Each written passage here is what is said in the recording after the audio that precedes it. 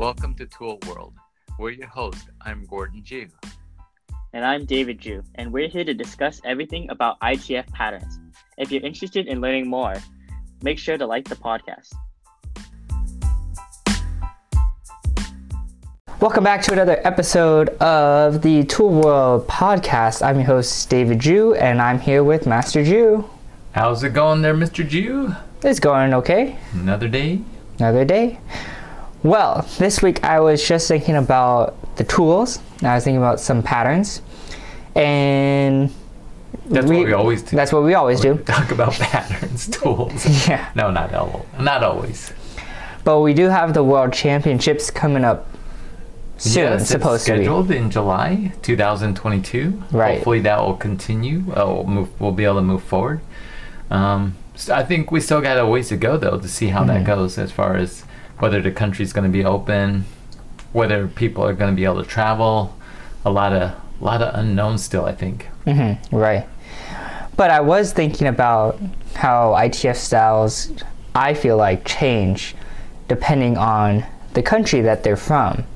And I'm not talking like specific country to specific country. I'm talking about just the general regions and how that differs depending, and probably just, stems from the instructors that they have there and what kind of importance those instructors place on in the style of Taekwondo.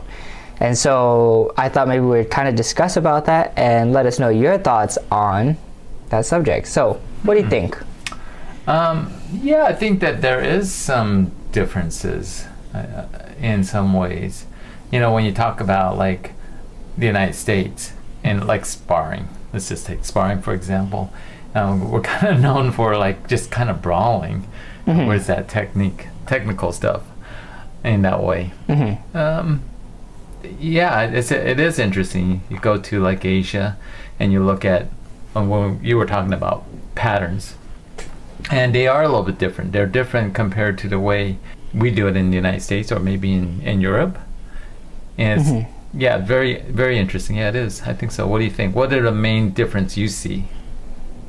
Well, I see that the European countries, or maybe even America, kind of place more importance on like power, which has kind of been I feel like our organization's main goal for, quite a bit of whiles now. But I feel like when you look at the Asian countries, that they focus a lot on the technique or the cleanliness of the technique, and they want to make it look sharp, and they want to make it, no excessive movement. Right. That's probably true. I remember you were competing at the, where was that? The Asian Championship? Malaysia. Malaysia. And you just came back from the World Championship, got a gold medal there, and no, this was before. That was before. I don't recall. We got into too many tournaments. Anyway, and I don't think you did as well. So that all depends on judging as well.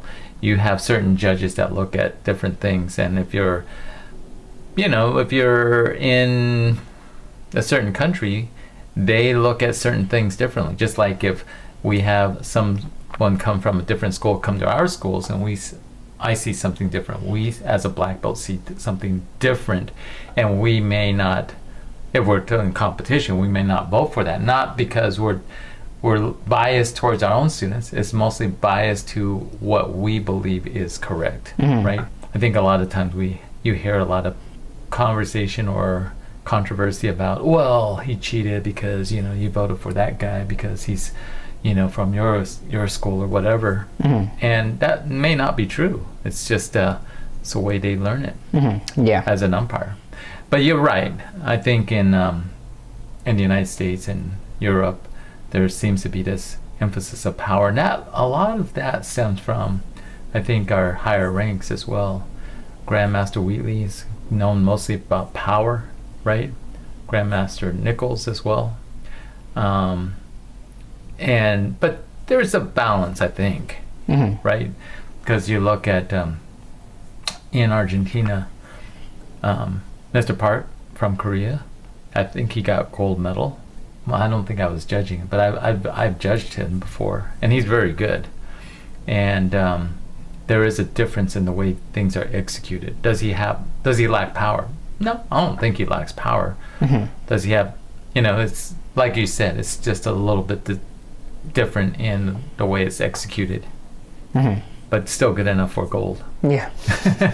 Yeah, so I think sometimes when you look at I think some of the competitors in the United States, and we're only talking about competition here, right? How do people do patterns in their dojang might be a little bit slightly different, because we have a lot of students that just don't have power. It's just like kind of a position, a pose, if you want to call it that. If that's what we're saying other countries are doing, I don't know, that's hard to say. Well, as far as in the United States with Grandmaster Wheatley, we're talking about that explosive, dynamic destruction power, and the techniques don't necessarily are as clean or right in place. Sometimes you see the foot moving a little bit too much, or maybe it is too much, if you know what I'm saying. Yeah. So do you think that's gonna continue to change, or will we continue to work towards the same? Do you feel like it's going in two directions, or is it slowly coming together? And I kind of think that I think time period's just different.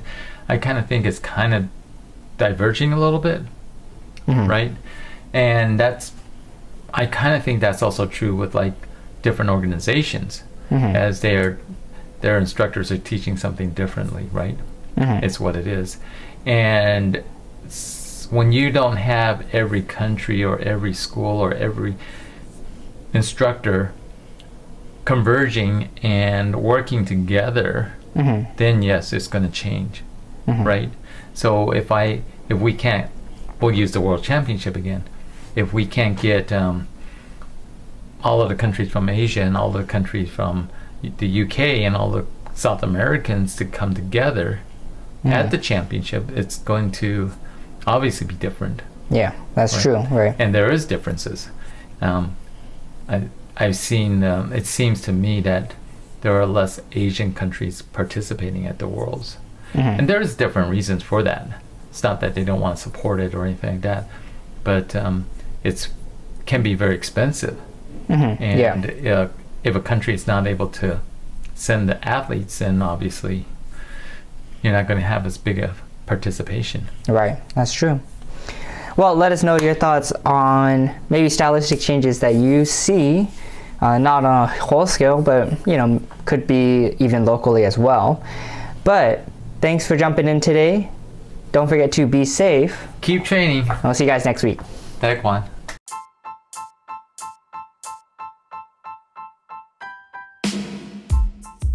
Thanks for listening to our podcast. We hope that you enjoyed it.